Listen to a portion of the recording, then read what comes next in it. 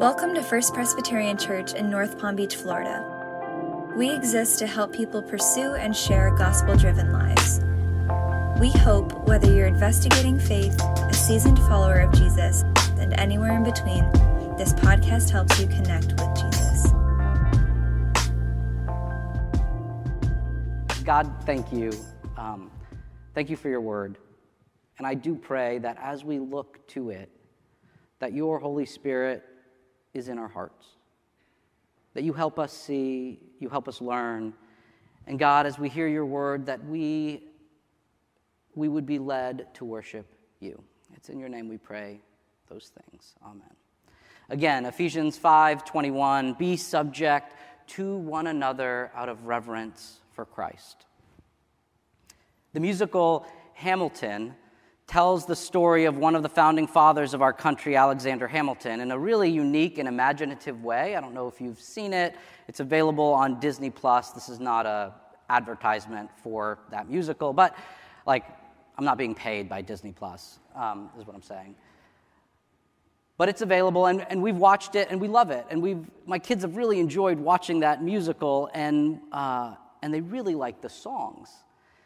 And I don't know if you've been exposed to little kids who really like songs and how often they listen to those songs, but a lot of those songs have been played on repeat so much in our house. I'm looking at my daughters up in the balcony there, but they've been played so much on repeat in our house that I have to say it's really time to play something different. But one of my favorite kind of comedic characters in the musical is King George, who pops up at various times to give his take or his input on what's happening in the New World, on the American Revolution, on what's going on in the colonies so far away. And he does so in a funny way, and every time he pops on stage, you know that you're in for a few laughs. I will not be singing this, but I did want to share with you a few of his words that are both said in a funny way, but also true in a dark way. And in these words, he talks about his subjects, as in those folks that are in this new world. Here's what he says. He says, and no, don't change the subject, because you're my favorite subject, my sweet, submissive subject, my loyal, royal subject, forever and ever and ever and ever. And in another verse, he tells them as they are trying to separate from him, is we the right word there? You'll be back like before. I will fight the fight and win the war for your love, for your praise, and I'll love you till my dying days. When you're gone, I'll go mad, so don't throw away this thing we had. Because when push comes to shove, I will kill your friends and family to remind you of my love. And that is funny, but also dark. Because in these verses, we see a king who wants to keep his power. We see a king who wants to keep his subjects in this new world. And oftentimes, when we hear that phrase that is our scripture for today, to be subject to another, this is what we think of. There's someone in their power, using their power over others who are not in power, who are the subjects. And as we can hear in this funny phrase from the king, these subjects do not really matter to him. If they die, they die. There is no care here about the people that are involved. It is a care for the power and the control that he has over the others. And throughout history, we've seen this. Rulers or kings would do whatever it took to keep their subjects under their control. And it's often done through violent means or whatever means necessary to keep the power. Again, empires throughout history, this story is told over and over again. The story of how they got their power or how they keep their power is usually the same. The dictionary says being subject means that we owe obedience or allegiance to the power or dominion of another. The Greek word here means to listen or to obey another, to place yourself under them, to let them lead you. And in this passage, What Paul says is that we are to be subject to one another. It might make you squirm a little bit in your seat, might make you uncomfortable, and that's okay, because not only in the history of the world have people taken advantage of this or the following statements in this passage, but also people in the church's history have done it too. They've used this passage in oppressive ways to lord over others in ways that are not sanctioned by God or the biblical witness.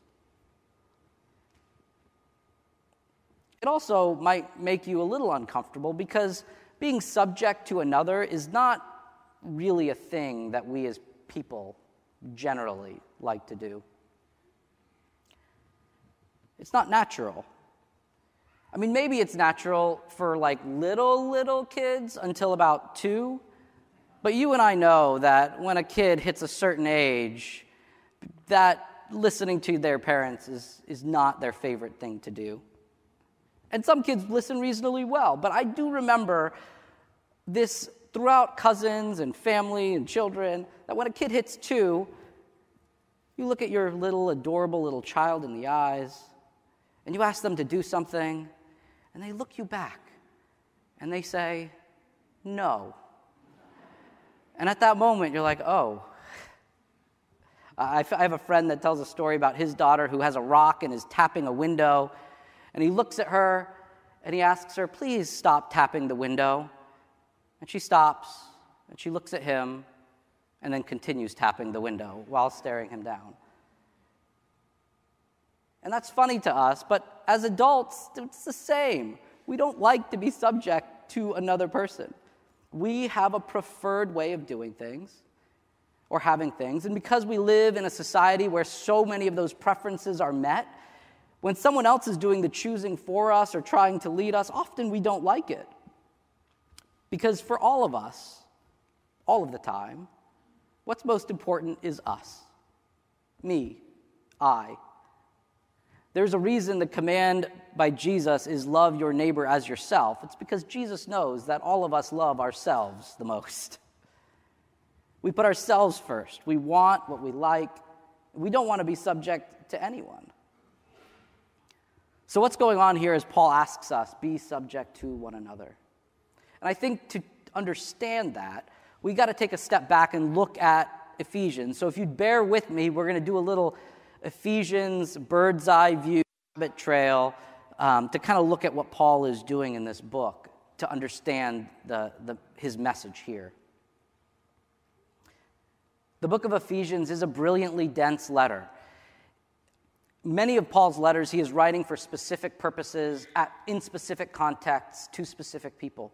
This letter, Paul is writing to the churches of Ephesus, in the region of Turkey there, modern-day Turkey, and he's just, there isn't really a specific thing he's addressing, but he is addressing kind of the broad and deep activity of God through history and in their community and in our community. So he encourages them in who God is. He encourages them what God has done through Jesus Christ and how the work of Christ has changed them and enabled them as a community to act towards one another. So in Ephesians 2:1 and early in the letter, Paul is reminding the people of Ephesus who they were. He tells them in 2:1, you were dead through the trespasses and sins in which you once lived, following the course of this world, following the ruler of the power of the air, the spirit that is now at work among those who are disobedient. All of us once lived among them in the passions of our flesh, following the desires of flesh and senses, and we were by nature children of wrath like everyone else. So if you've been around this community for a while, recently we preached through the early stories of Genesis, which kind of talks about the beginning origin stories of the Bible, the people of Israel, our community. We see early in the book of Genesis the problem of sin, how it starts with Adam and Eve and moves outward like a ripple effect and affects all of us. That's why we come before God every week and confess our sins. Also, the community in Ephesus is made up of Jews and Gentiles, and Paul specifically addresses the Gentiles as well, which I would assume includes most of us in this room. Gentile means someone of the nations, someone who is not Jewish. 2:12, remember that you were at that time without Christ, being aliens from the commonwealth of Israel, strangers to the covenant of promise, having no hope and without God in this world. Both of those passages tell the people of Ephesus who they were. And following those verses, Paul tells them, well, that's who you were, but now this is who you are. He says, but God, who is rich in mercy, out of the great love with which he has loved us, even when we were dead through our trespasses, made us alive together with Christ. By grace you have been saved and raised us up with him and seated us with him in the heavenly places in Christ Jesus, so that in the ages to come he might show the immeasurable riches of his grace and kindness towards us in Christ Jesus. For by grace you have been saved through faith, and this is not your own doing, it is the gift of God, not the result of works, so that no one may boast. For we are what he has made us, created in Christ Jesus for good works, which God prepared beforehand to be our way of life. I just love how he says that. We were dead through our trespasses. Now we are alive in Christ Jesus, created for good works. We are what he has made us. We are a new creation. We are a new community. That's what Paul is saying to the church in Ephesus. We have heard who the Gentiles were. Then he addresses who they are now. He says, but now in Christ Jesus, you who were once far off have been brought near by the blood of Christ. For he is our peace. In his flesh, he has made both groups into one and has broken down the dividing wall, that is, the hostility between us. What Paul says is you are two sets of people, the people of Israel and the people that make up the nations, everyone else. But through Christ, we are now one set of people. No dividing wall, no more hostility. And this is groundbreaking stuff. People that are part of the Christian community are one people. The dividing walls are gone. There's no longer Jew nor Greek, nor male nor female, nor slave nor free, for you are one in Christ Jesus. See, no matter what your background, no matter where you're from in the world, no matter where you're from in this country or in the world, we are part of one community, a new people of God made up of all the nations, who once were one way but are now a different way because of Jesus Christ. We are new, we are changed, and that's exactly Paul's point in Ephesians. You are a new people, so this is how you're supposed to live. And as he moves through the rest of Ephesians, that's what he does. He explains to this new community who have been created, who have once were dead and are now alive, how should you live life? And he explains that we are each a part of the body of Christ, that each of us has a specific role to play. Being subject to one another means that we should listen to each other, that we should serve each other, that we should lead each other in this new life, but also that we should allow another to lead us. You see, in the new community of God, being subject isn't a thing that is brought about through violence or brought about by someone exercising control or someone oppressing to get obedience from another. Being subject is this model of behavior of the biblical community where we love and follow each other. It is us willingly placing ourselves under another out of love. It is us being willing to sacrifice what we want. It is us giving our lives for others that are part of this community and outside of this community. And there are moments where this is pretty simple. We listen to another's leadership. We place our preferences aside for the betterment of the community. There are times when this is more difficult, where it takes time, effort, resources on behalf of another. There are moments where this is just chatting with someone. But in all of these moments, it is a movement away from me or I, and a movement towards and on behalf of another. Martin Buber wrote a book called I and Thou, and in it he explores our relationships with each other. I don't have any quotes from that book, but I did find his general ideas helpful when thinking about this. The first is, in our relationships with each other, how do we see the other person? Are they someone or something transactional? Are they a means to an end? Are they there to provide something to or for us? He cleverly talks about this, if we see people in this way, that relationship is an I-it relationship. The it is a thing there for our benefit, for our use, for our needs. And then he says, but when we are in a real relationship with another, they are not an it, they are a you. So it's I and you. Another person who is created in the image of God. Even saying I, he, or I, she, or a third party somewhere, that's over there, and it's easy to judge or gossip or talk about them as they were this other thing that does not matter. But when the relationship is I and you, that person is another person who is a member of the community of God. That person is loved by Jesus. That person is worthy of our time, of our attention, of our care. Just as we are worthy of their time and attention and care. And as we say I and you, we stand in relation with one another. And Paul goes on to talk about how this looks in households as we go on past this passage, which some is confusing in our modern context, and happy to talk to whoever about that. But I've appreciated the way this has worked out for Becca and I as we live life together. There are times where she leads and I follow. There are times where I lead and she follows. There are even times where we let our kids lead and we follow them.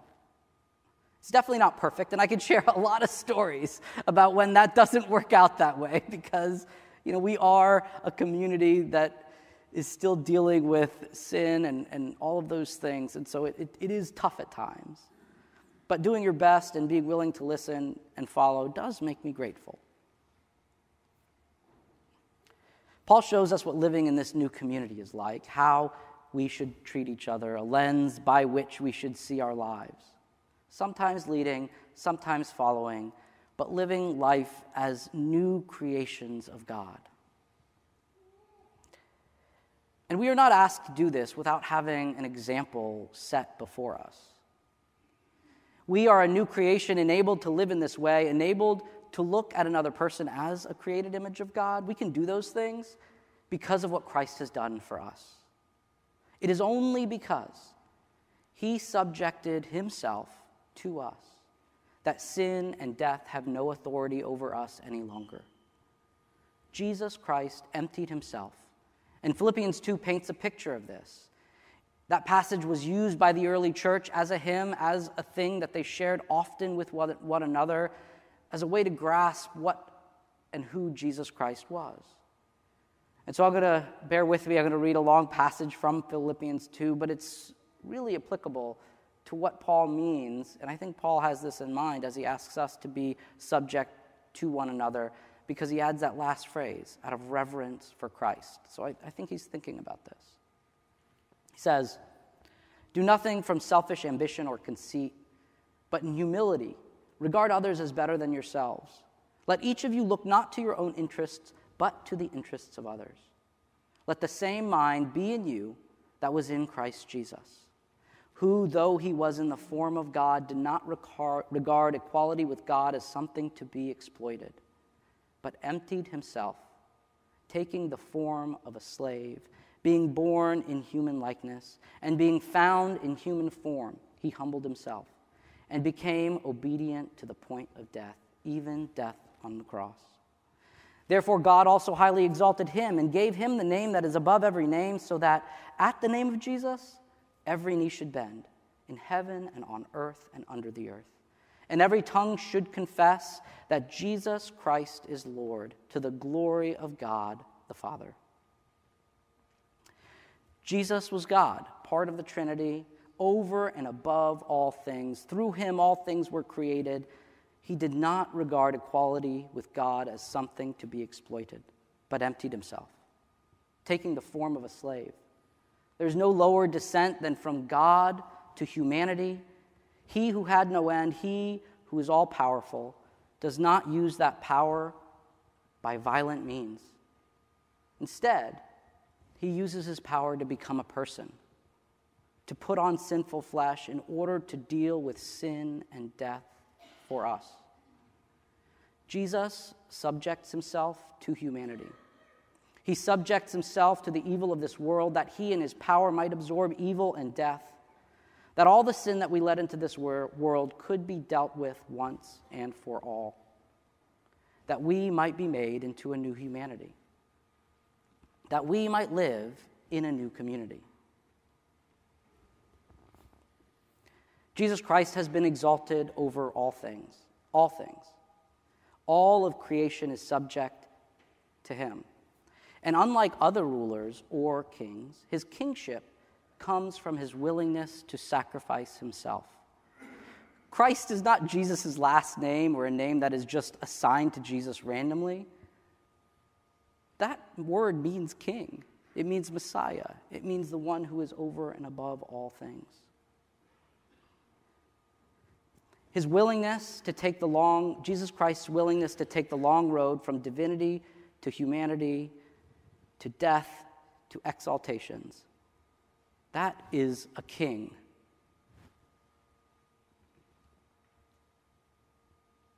He is our king, and ultimately, he is the one to whom all of us are subject. And we are each loved and cared for by him.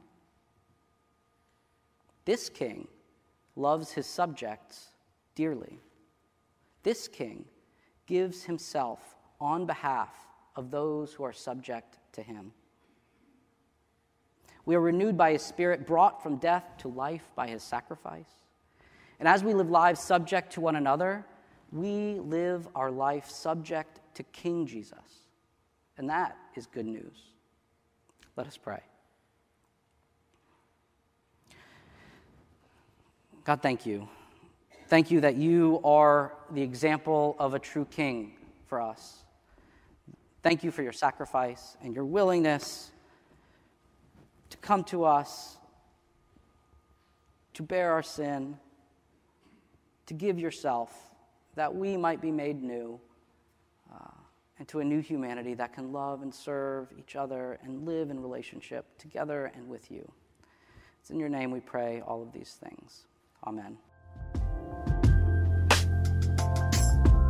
Thanks for joining us at FPC. For more info and to connect with us, check out www.firstpresnpb.org.